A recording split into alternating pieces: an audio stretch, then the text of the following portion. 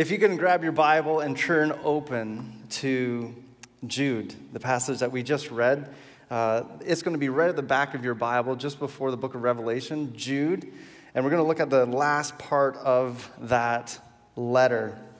And I don't know about you, I've never personally run a marathon. I know there are people in our church family who have. Pastor Ted has. It's pretty amazing. But if you've ever run a marathon, you know right from the beginning the goal is actually get to the end. The goal is to cross the finish line. That's the goal. That's what you're running and to get to. And all along the way, there's lots of help. There's clear signage to help you stay on track, to make sure you're still on the race course. There are water stations on the side at times. Sometimes people running alongside to give you some water or some Gatorade to keep you hydrated, to keep you going. Crowds on the side cheering you on. Keep going. All so that you can get to the end, so you can finish the race, so that you can end the marathon. Now, imagine if you were to sign up for a marathon that was actually designed by the world. The world actually, their intention was to keep you from running that race. So imagine running this kind of race in which the course was always being sabotaged. People were trying to disqualify you and derail you from running. They'd throw trees and branches in the path. They'd dig pits and potholes for you to fall into. There would be snares and traps. They'd release dogs to bark and bite at you.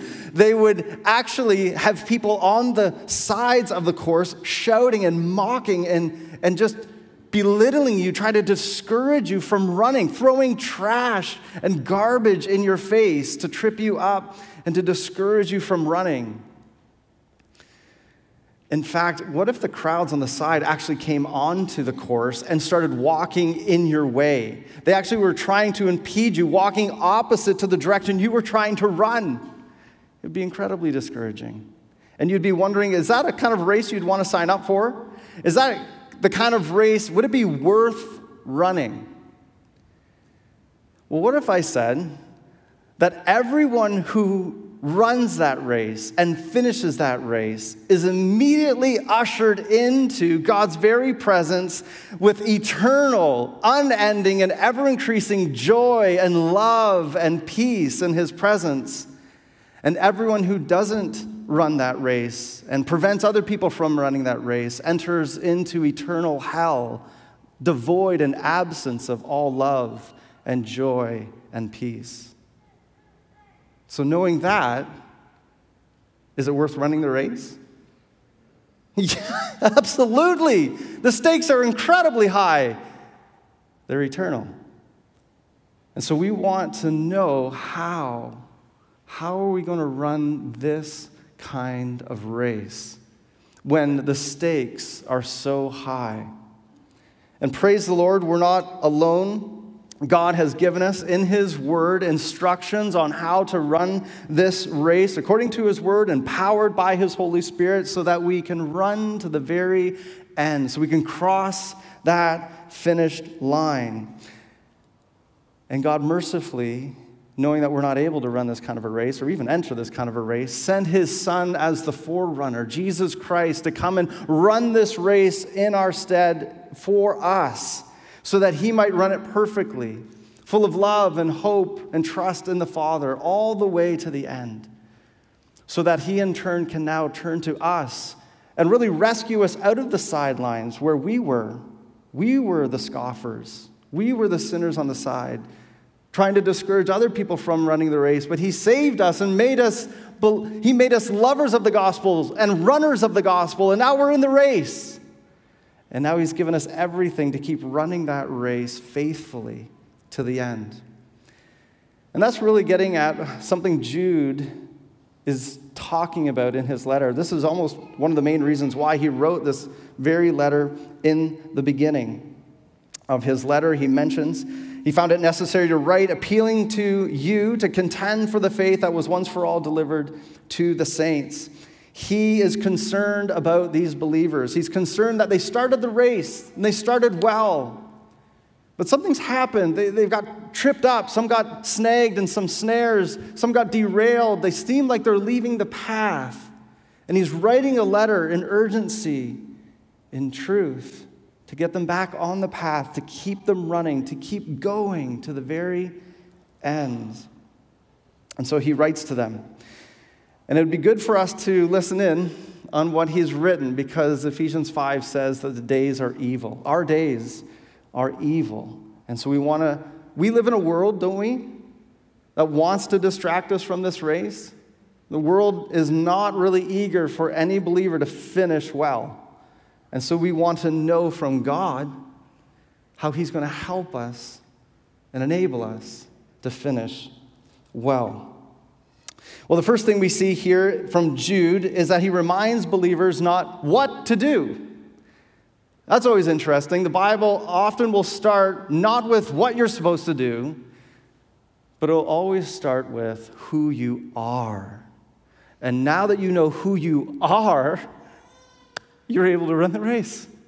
I love how the Bible emphasizes that. It doesn't reverse it. If we reverse this, man, we get really messed up. And the whole Christian faith just ends up being like any other world religion where you're driven by fear because you never know if you've done enough good to earn God's love, or you think you have and you're full of pride and you're disqualified. So it's a lose-lose.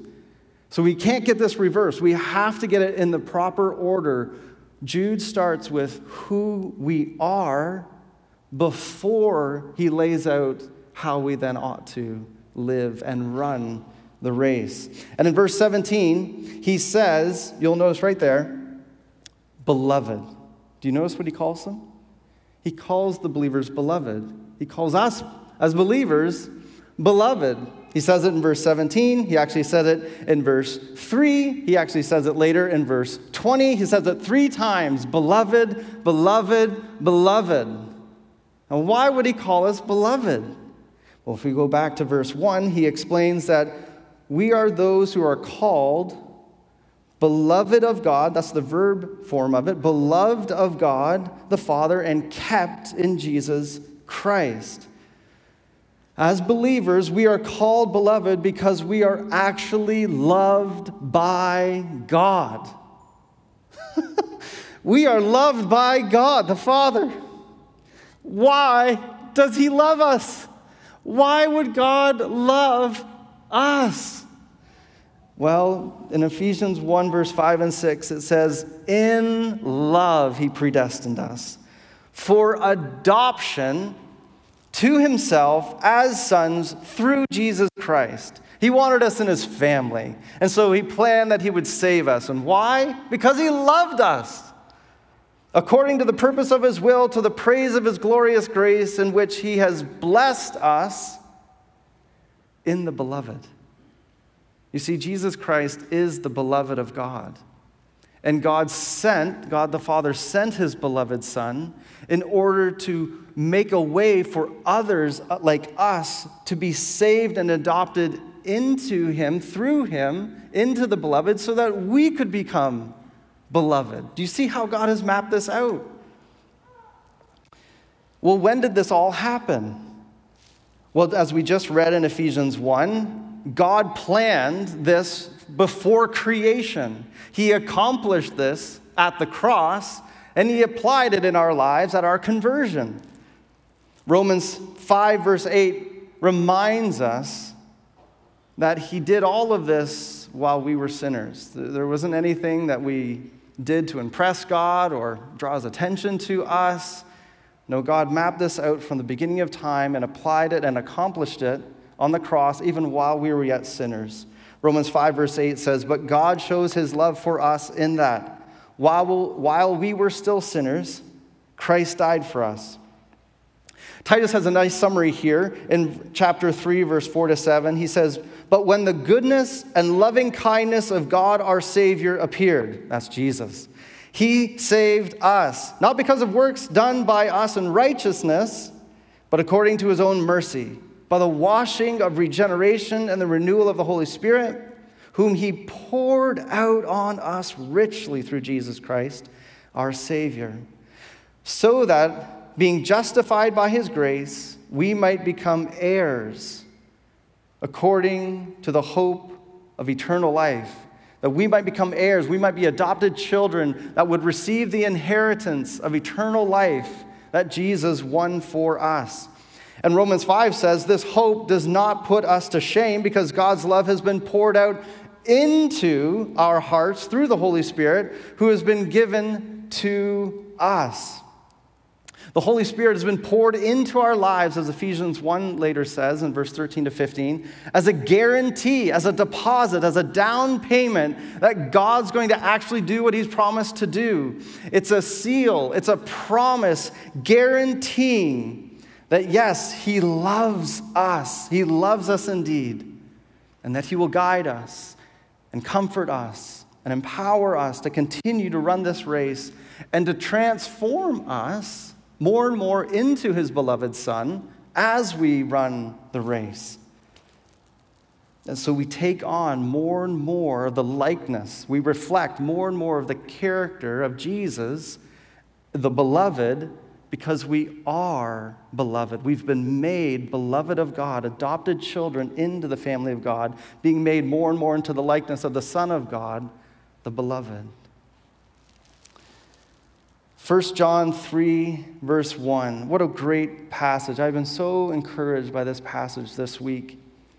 See what kind of love the Father has given to us, that we should be called children of God, and so we are. Do you ever doubt that God loves you? Do you ever wonder if you have gone beyond his love? If you've strayed beyond his love, or that his love has left you because of things that we have done, or things that we have said, or the time since we really last were running the race? Do you doubt God's love for you? Beloved child, fear no. Fear no more. Let your apprehensions melt away. Know that God has loved you. He has set his love upon you before you were even born, before you even had an opportunity to mess things up. He loved you. And then he saved you. He accomplished your salvation even while you were a sinner, while you didn't even like God, when you weren't even pursuing God. And now that he has made you his own, how much more should we be convinced that he loves us? He came for us. He died for us. He was buried for us. He ascended for us. He has poured out his Holy Spirit in us. He loves us. This passage says, see what kind of love the Father has given to us, that we should be called children of God, and so we are. If you put your faith in Jesus, it doesn't say that you can be or could be or might be a child of God. You are a child of God. You're a beloved child of God. This is great news.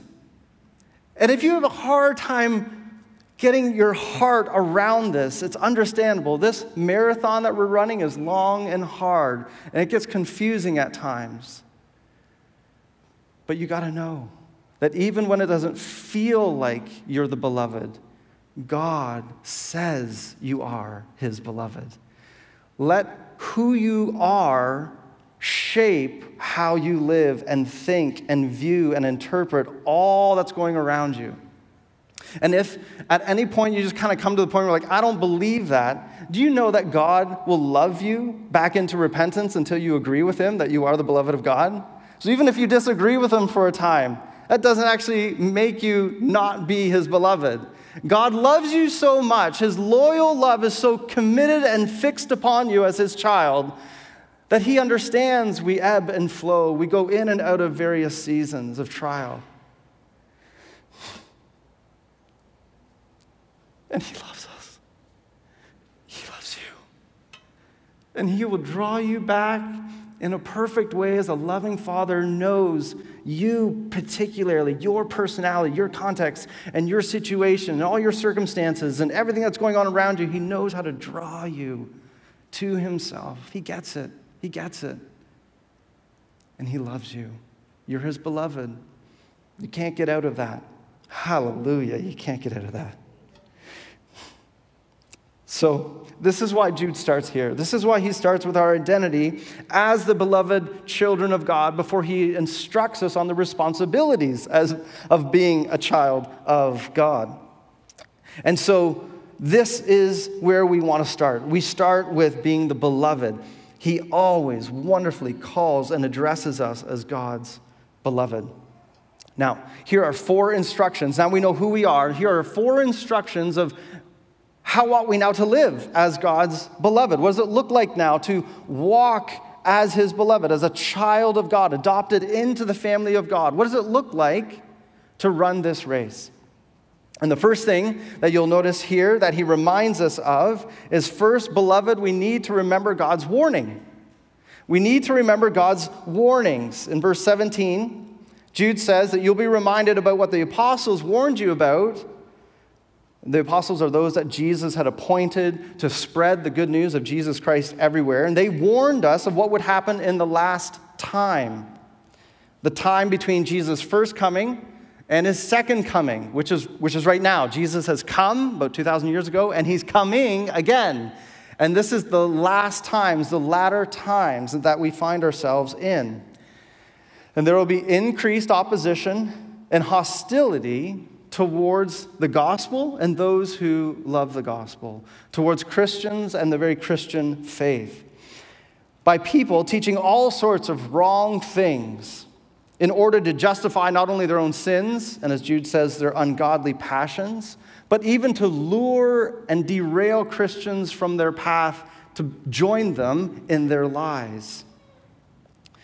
And so Paul even says this. He's one of the apostles in 1 Timothy 4, verses 1 and 2. He says, "Now the Spirit expressively says that in later times," that's now, "some will depart from the faith by devoting themselves to deceitful spirits and teachings of demons, through the insincerity of liars, whose consciences have been seared."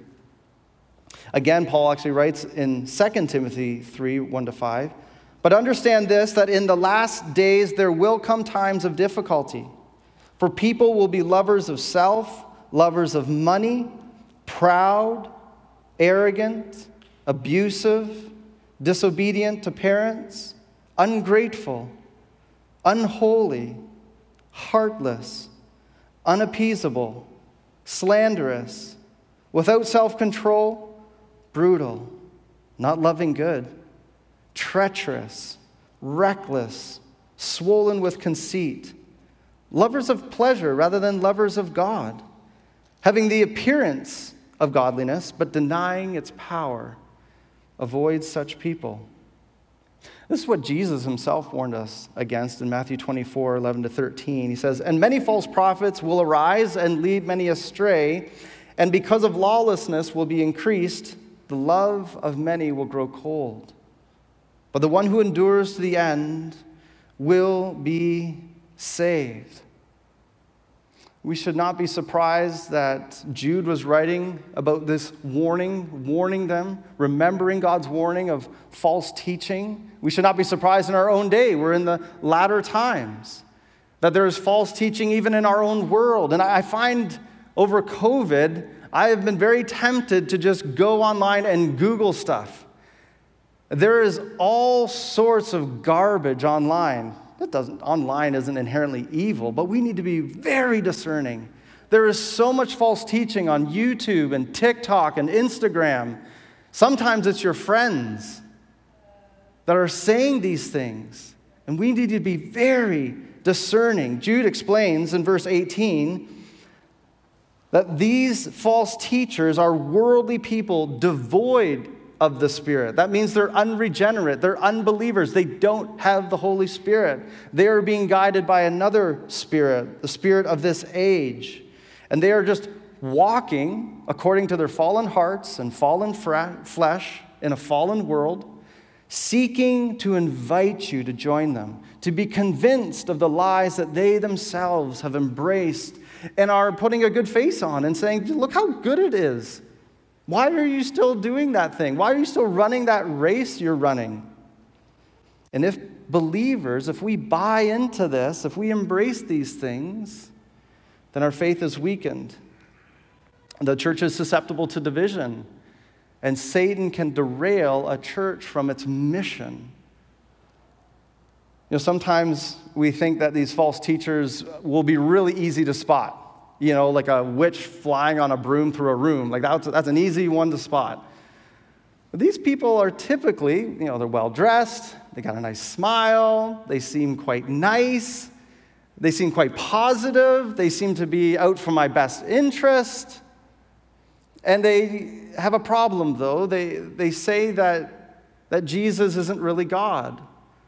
Or they say that Jesus didn't actually come to pay for sins on the cross. He just came to give you a good example of love to follow as a role model. Or that he came to give you wealth and health and give you your best life now. Or that he came to actually give you the power to manifest and to speak out your own reality as a God. These are heresies with a smile. And we need to be discerning as a people, as God's people, who want to hear God's words, not what we hear online. We need to be discerning. We need to hear God's warning. Let's just do a little math. Just a little math here. Let's just think about this past week and how much time, just rough numbers here, you can round down even if you want. How much time did we spend on YouTube, Instagram, TikTok, social media? How much time? Just ballpark it. So many hours a day, multiply that by 7. Add to that how much time we spent on Netflix, Disney Plus, Prime, you name it. Just how much time were we just kind of soaking in what the world was willing to give us? And then add to that how much time we saturated ourselves just in news. There's so much news out there. We're listening to news reports. We're reading articles, headlines, news clips. We're just saturating ourselves with the world's interpretation of the events and what it's telling us is going on. Just add all that up. Ballpark it. Get an idea of how much time we're listening to the outside world. We're listening to its values, its interpretations, its worldview. Now, on the other hand, add up all the time this past week that you were able to spend in God's Word, reading God's Word, hearing a godly podcast. Maybe you were hearing God's Word while you're getting ready for the day or driving in the car and commuting. Maybe you were listening to a good godly sermon that was Scripture saturated, or a praise and worship song that had good Scripture content and lyrics. Maybe you were in some great conversations and you were listening to some good godly counsel from people in your small group or at church or maybe over the phone. Just add all that up. How many hours were we taking in that? Who are we listening to? When you add this up, who are we listening to? Who has our ear?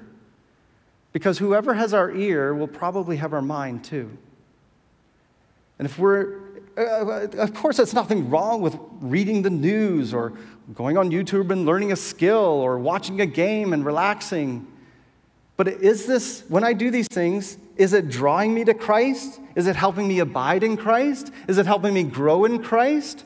Or is this thing I'm watching and listening to actually drawing me away from Christ? I'm not discerning anymore and trying to figure out where they're coming from and does it line up with Scripture. I'm just swallowing it. No discernment. It's just going right into me. And without even realizing it's changing the way I think and view all of life, and it's affecting my choices, it's affecting my behavior. We need to heed God's warning. God said, this is what we are in, these kinds of days with these kinds of people. I am constantly pleading with my kids. I'm constantly pleading with people in our church. I'm constantly pleading with people outside of our church, be discerning. Every person you're talking to, every teacher, every politician, every pastor, every person on social media, all your friends, every news feed, every artist, every song, every movie, every director and producer of a movie is all trying to tell you something. And if we are not able to take that and compare it and run it through Scripture and be discerning, we will be led astray. It often happens quite subtly. No one ever just jumps right off a cliff. They're just slowly, blade of grass by blade of grass, closer and closer to the edge. We need to be wise and vigilant and heed God's warning. These are the last days. And so we need to be wise. Secondly, if we're going to finish this race well, not only do we need to remember God's warning, but we need to remain in God's love. We need to remain in God's love. If we're always like, okay, don't think that, don't watch that, that's never going to work. Because all you're doing is actually thinking about it. You're just telling yourself not to. What God is calling us to do is actually stay in God's love. Fix your mind somewhere else, and that is on His love. In verse 20, Jude turns his attentions to believer, as we already said.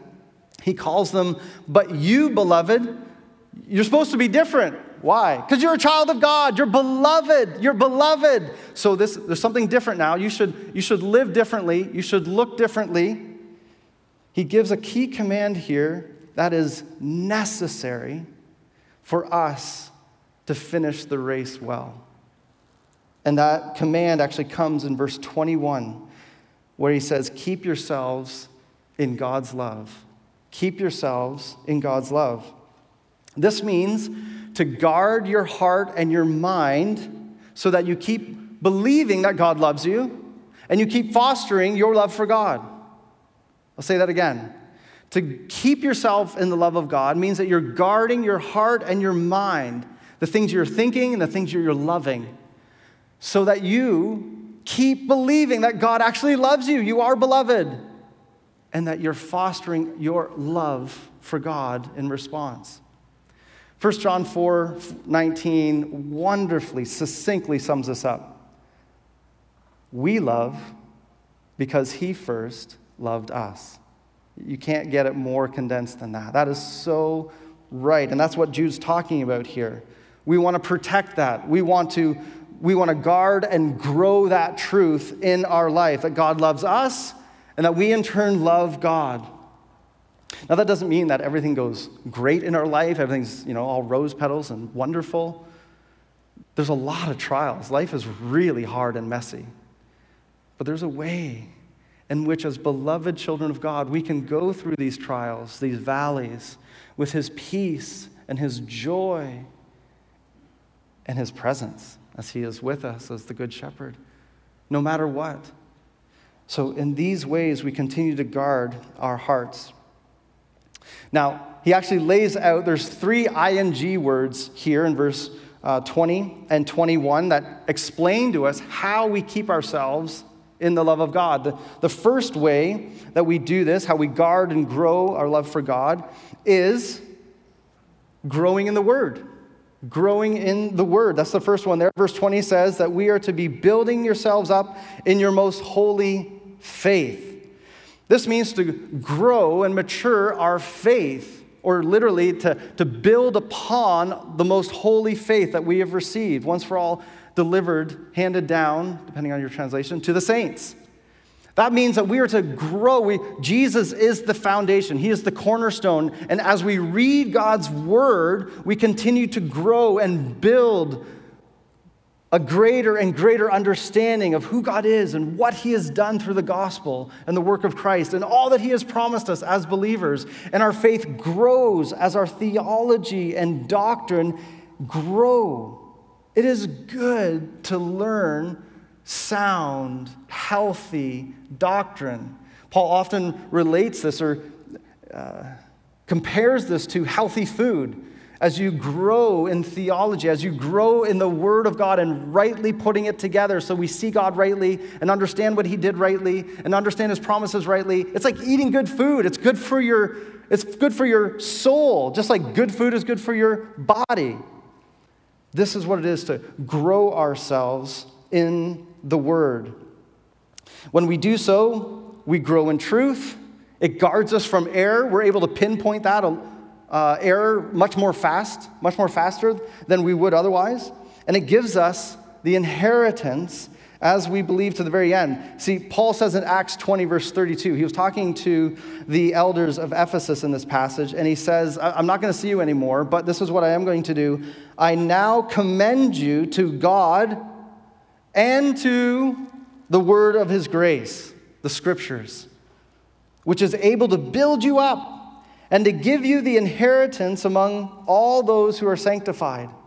It's able to build you up and grow you so that as you keep understanding and growing and believing his truth, you do so from day to day and month to month and year to year, and you run the race until you cross the finish line and you inherit the inheritance that Jesus has won for you as an adopted child of God. And this is how we grow in the Word and remain in God's love. We can do this in all sorts of ways. We ought to do this in all sorts of ways when we're at home, personally, reading the Scriptures, studying the Scriptures, memorizing what you've just read. Maybe there was a certain passage that really jumped out to you in the morning as you were reading. Memorize that. Share that with someone else. We do this personally. We do this corporately together right now. We are being built up in the Word as we hear the Word preached and sung and prayed. We do this in small groups as we look into God's Word and seek to apply it in our lives. We can do this at prayer meetings. We can do this at Hope Courses. We have Hope Courses right now that help us understand how do we read and interpret God's Word rightly. We're hoping to add some more Hope Courses this coming year that fill out understanding of theology and doctrine, but also ethics. How would we even apply that doctrine rightly in our current world with current issues? We're trying to equip our church family to think rightly of the Word and grow in the Word so that we can remain in the love of God. That's the first one. There's another way that we remain in God's love that Jude highlights here, and that is praying in the Spirit. Praying in the Spirit. What does that mean? Well, verse 20 talks about this. Jude says that we're to pray in the Holy Spirit. Praying is simply talking with God. And praying in the Spirit is simply talking with God and being led by the Spirit while you do it. And so that means you're being led, guided, empowered, and strengthened as you pray. This might look like as you're praying to the Lord, maybe someone's name comes to mind. Maybe that's the Holy Spirit prompting you. Pray for that person. And maybe the Spirit also brings to mind a passage of Scripture. Maybe the one that you were reading that morning. Maybe it was Psalm 23. And so you begin to pray that Scripture for that person. And you begin to pray, Lord, would you be their shepherd? Would you lead them along paths of righteousness for your name's sake? Would you cause them to lie down in green pastures? Would you lead them beside still waters or waters of rest? Would you do that for them? That's being led by the Spirit, praying in the Spirit with his word for his people. We can do this at home. We can do this personally. We can do this all together. We can do this together. Again, in our small groups, we pray here. Maybe in a prayer meeting just this past Thursday, we were meeting here and online to pray. And to pray, here's some guidelines. Here's some biblical verses and topics that we want to pray about. But then we're led by the Spirit to pray about those things. And I was right here, actually, praying with a family, and we ended up praying by the Spirit. Spirit was leading us to pray for this one girl's healing. She had all sorts of different ailments and no opportunities to get any medical help. And so we prayed. This is normal. This is normal for the believer to walk in the Spirit, to be led by the Spirit, not to assume we got our own agenda, that we know what we're doing, that we are being led by the Spirit in our prayers. Because Well, let's go to the third one here. That's the second one. So we're growing in the Word, we're praying in the Spirit, and the third ing word, the third way that Jude tells us that we keep ourselves in the love of God is by waiting for Christ, waiting for Christ's coming. In verse 21, it says that we are to be waiting for the mercy of our Lord Jesus Christ. That means his coming, his second coming, his return. We are to be actively, consciously looking forward to his coming. The hope of Jesus coming back is not some 50-50 lottery. It's not like, I don't know, he might be coming back. It's been a while. No, it's something that hasn't happened yet, but we're anticipating with absolute 100% certainty. He is coming back. We don't know the timestamp on that, but we know he is. He is coming for us. Titus 2, again, summarizes this wonderfully. For the grace of God has appeared, Jesus, bringing salvation for all people, training us to renounce ungodliness and worldly passions, and to live self-controlled, upright lives in the present age, waiting for our blessed hope. That word blessed means joyful, happy. Our happy hope. What is it? The appearing of the glory of our great God and Savior, Jesus Christ. This is who we are waiting for. This is what we are waiting for, because when Jesus comes, well then, everything changes. We get a new body. We get to be with Jesus forever.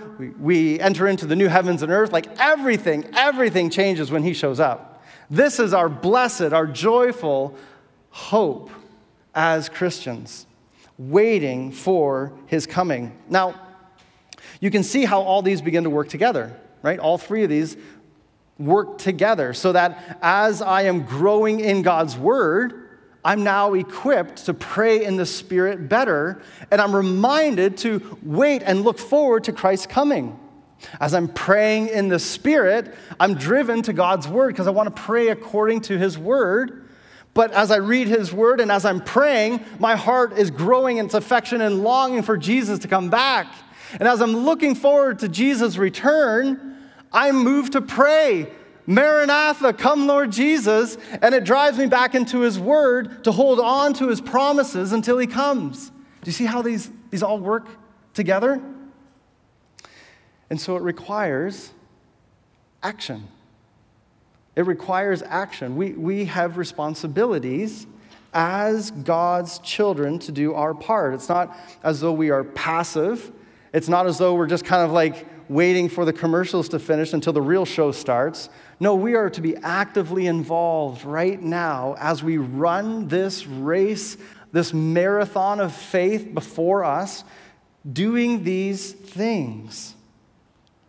And as we run this race of faith, keeping ourselves in the love of God, we need to understand these aren't just kind of optional things that God says, this will help. This will be kind of like a double booster or whatever like that. No, these are necessary means. If I just set one of these aside, if I just kind of set aside God's word, I won't finish the race. If I just stop praying, I'm done with that. I don't finish the race. If I could care less about Jesus coming, if the only thing I'm really looking forward to, if my blessed hope is my career or marriage or having a whole bunch of kids or grandkids, these are all great things, nothing inherently wrong with those. But if I take a good thing and make it an ultimate thing, it becomes a bad thing. Is that my blessed hope? God loves you so much that he will help bring those things back into the right proportions so that you can place your hope on what you ought to be placing it on, which is his return.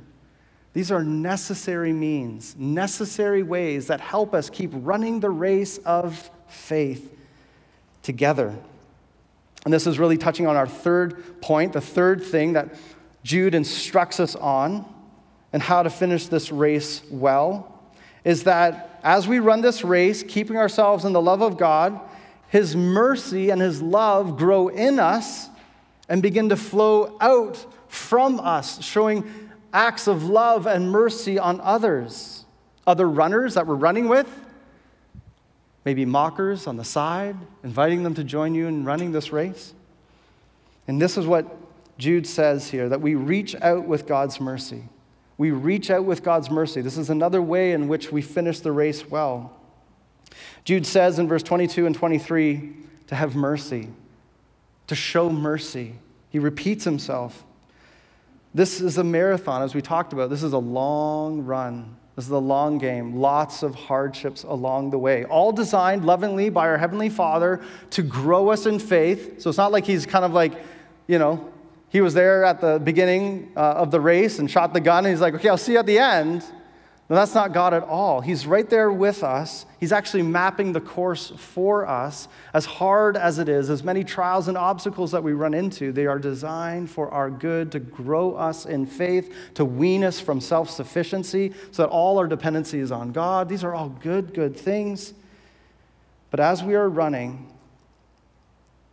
we get tripped up at times.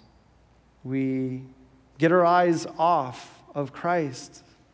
We have people that were running right with us. They were right there. And where did they go? They got snagged in a snare. They got tripped up in a pothole. Someone grabbed them from the side and yanked them over. And Jude helps us to know, how do we respond when that happens? How do we respond when people that we were running with, they're not right there anymore? What happens when we get snared and tripped up? What happens? What ought we to do? I was reminded of this past Olympics of another race that happened years ago in Europe. And I believe it was in Spain. There was a runner who was running the marathon and easily winning. I think he was from Ethiopia. He was blowing the water out of everyone. He was just way ahead. And for some reason, he stops 100 meters before the finish line. They don't know if he maybe misread some signs or what happened. He thought he had finished. He thought he had crossed the line. He stopped. And the person in second place, like almost a minute behind him, comes running up.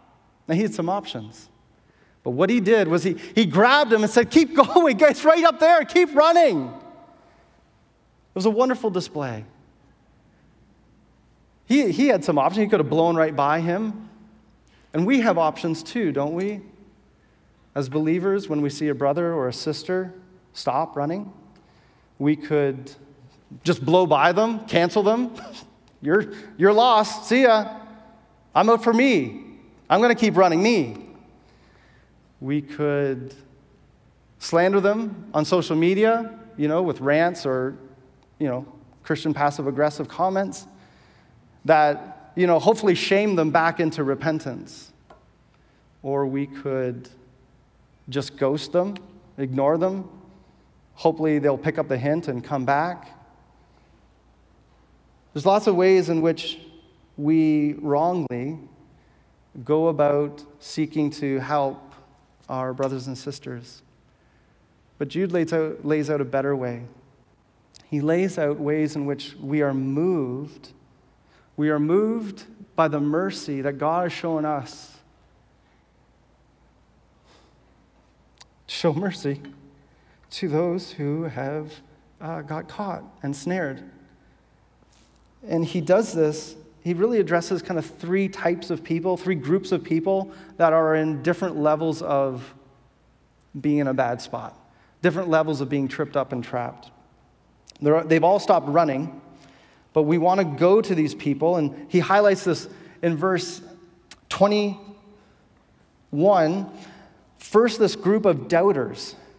They're running, or they were, but now they're doubting.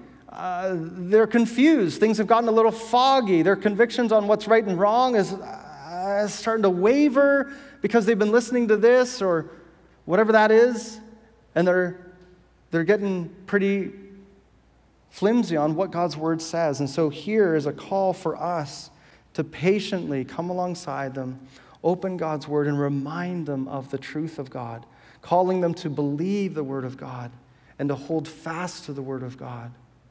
Paul talks about this in 1 Thessalonians 5:14. He says, "We urge you, brothers, admonish the idle, encourage the faint-hearted, help the weak, be patient with them all. This is that first group. This group, they're doubters. They're running, but they're beginning to look beside them, and their pace is slowed up. Slow up with them, grab them, open the Word, and begin running with them again. Be patient with them. But there's a second group here. There's a second group that they've moved beyond doubt. They would actually be deceived. They would be deceived. Verse 23 describes some believers here that have gone a step further.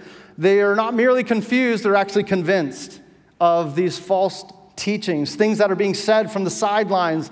And they're not just kind of looking around, they've actually stopped. And they're listening. And they're asking, explain this more, tell me more. What do we do in those situations? We put on the brakes, we go back, we grab that person, we're like, no. And there is an urgency there to speak truth in love, to be able to help them, remind them of God's word. Jude calls this like snatching them from a fire that's beginning to burn them. They've stopped, and they're talking to someone, and they don't realize that sparks are flying, and their pants and shirt are catching on fire. And you come alongside and you're like, whoa, get away from that. And it's not just any fire. Amos 4:11 and Zechariah 3:2 use the same imagery to describe someone being saved from the fires of hell, because it's that serious. If they stop and they keep talking and they go that step further of embracing it and just leaving the race, well, that gets them on a bad road that leads them further and further away from Jesus and salvation. And so it's serious. It's serious. And this is why Jude says it's like snatching them out of a fire. There's a third group, though. There's a third group. They're not just doubting. They're not even just deceived. They've actually kind of stepped over the side rope, and they're beginning to actually embrace and live out that sin. They now have become convinced of a false teaching, and they're actually now living that out as a lifestyle. And here, Jude again, God calls us to move in mercy with urgency, speaking truth in love. We're putting on the brakes, we're going over, and we're trying to grab them. But look at what Jude says. He cautions us to do so with fear. Do you see that? He says to do that with fear. To others, show mercy with fear. Why? Because he doesn't want us as we lean over to try to reach and help someone back onto the race, that we ourselves don't fall out of the race and begin to embrace that false teaching and lifestyle. This is like a fire truck catching fire while trying to put out a fire. This is like a lifeguard drowning while trying to rescue someone from drowning. And Jude and Paul caution us. They said, yes, you got to go after them, but be wise. Be wise. Use discernment on how to go about that. Galatians 1 verse 6 says, brothers, if anyone is caught in any transgression, you who are spiritual, that just means you who have the Holy Spirit inside of you, which is every child of God, you who are spiritual should restore him in a spirit of gentleness. That is the gentleness that the Spirit provides, the very Spirit who lives inside of children of God. And yet keep watch. Keep watch on yourself, lest you too be tempted. And so we want to use humble alertness, sober discernment, as we seek to urgently show mercy. And so we're running this race of faith. We want to finish well. We need to be reminded of and remember God's warnings. We need to remain in God's love. We want to reach out with God's mercy, and yet we do all of this so that we can all together, as we're running this race together, rejoice in God's greatness. And that's how this letter ends, rejoicing in God's greatness. This is how we finish the race well. You've often found, I'm sure you're watching any kind of sports or even the Olympics, you'll notice athletes are constantly listening to music. Because music helps the athlete be reminded of what they're doing or get excited about what they're doing. Singing is hardwired into image bearers. If you're a human, you're an image bearer. You bear the image of God because you're made in the image of God. And God is a singing God, and he's hardwired you for music. I don't know if you knew that, but that's why you see Scripture filled with songs. And here's one of them. This is how this letter ends in a doxology, which is an explosion of praise and worship to God for who he is and all that he has done and all that he has said. And it calls us to delight in these things and to do so together. Notice how it starts in verse 24. Now to him. It starts with now because these are always true. So it really doesn't matter what stage of the marathon you're in. It doesn't matter what season of life you're in. These are always true. You can actually always sing this. This is always true no matter what. Now to him. Now, in order to understand this, we're actually going to start at the back and work our way backwards to the front. Now to him be glory, majesty, dominion, and authority before all time, now, and forever. That's pretty comprehensive. Who is worthy of all this, of all the glory? That is, all the honor and praise. Who's worthy of all that? Who's worthy of all majesty and dominion and power? That is the right to rule and reign over all creation. Who's worthy of that? It says, God our Savior. God our Savior. That's who's worthy.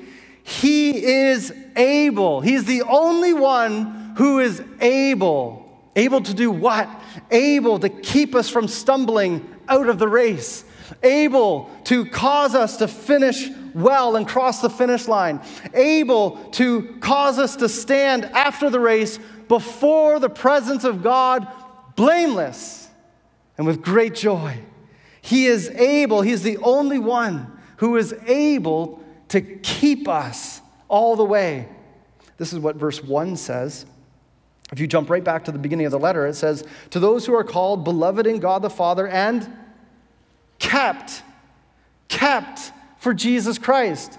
Do you know that the Father is keeping you right now? He is upholding you right now in the palm of his hand. He's carrying you by his everlasting arms. He is going to make sure you finish the race. Yes, we have responsibilities, but all the while it's God who's doing it. It's God who is moving underneath, behind, and above and around us. In 1 Peter 1 verse 3, it says, blessed be the God and Father of our Lord Jesus Christ. Why?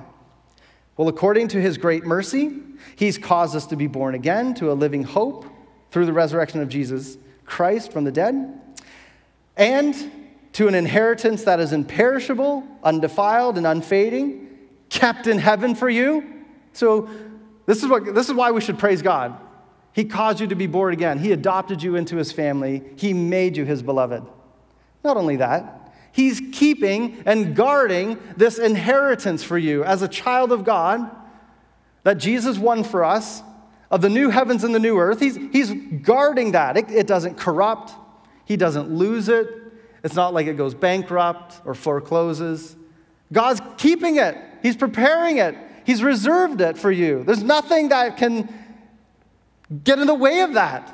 And not only that, it says that he's kept us in heaven for you, who by God's power are being guarded through faith for a salvation ready to be revealed in the last time.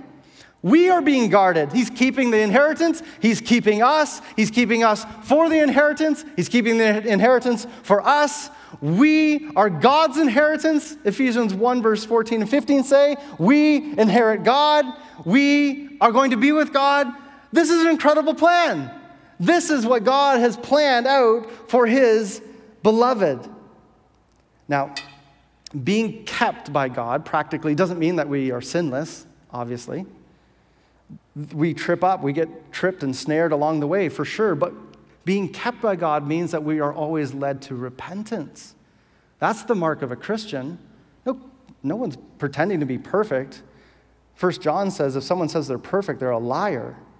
But if they confess their sins, he's faithful and just to forgive them of their sins and to cleanse them from all unrighteousness. This is what it means to be kept by God, is that even when we choose to sin, that God, by his Holy Spirit inside of us, and by brothers and sisters around us, call us back. We hear the shepherd's voice. John 10, we hear the good shepherd's voice, and his sheep always listen to his voice. Yeah, it's messy, it gets complicated, but they always listen. They always repent, because God is empowering and sustaining their faith. It's a fire that can't get snuffed out. It's a flame that you can't quench. It's something that God himself is fueling, empowering, enabling, keeping. This is the work of God. Of course, this highlights the beautiful biblical tension of our full responsibility and God's absolute sovereignty. God is in complete control of all things. He's mapped out the whole race, and yet he's called us to actively trust him and obey him and follow him and run the race. All the while, he's the one empowering us, sustaining us, keeping us to the very end. Both are true. This is beautifully comforting as a believer, because I know that I don't have enough strength to do this on my own, but as I trust him, he's going to strengthen me. And when I am running out of strength, when it's getting foggy, when it's getting confusing, when I don't know what way to go, when it gets really hard and messy, I know God's still got me. I know he's still carrying me. It's not as though my confusion confuses God. He's got me. He is keeping me. And when this race is over and we cross that finish line, we will enter into his joy. It says that we will stand before his presence, the presence of his glory, with great joy. That's actually one word. We have two in English. It literally means extreme joy, hyper happiness, abundant gladness, bursting with joy. That's what it means. That we will be able to stand before his presence with incredible joy. This is what God is calling us to. This is what he's calling us to finish the race. Keep coming. Keep your eyes fixed on Jesus, the author and perfecter, the starter and the finisher of your faith, as you run towards his joy.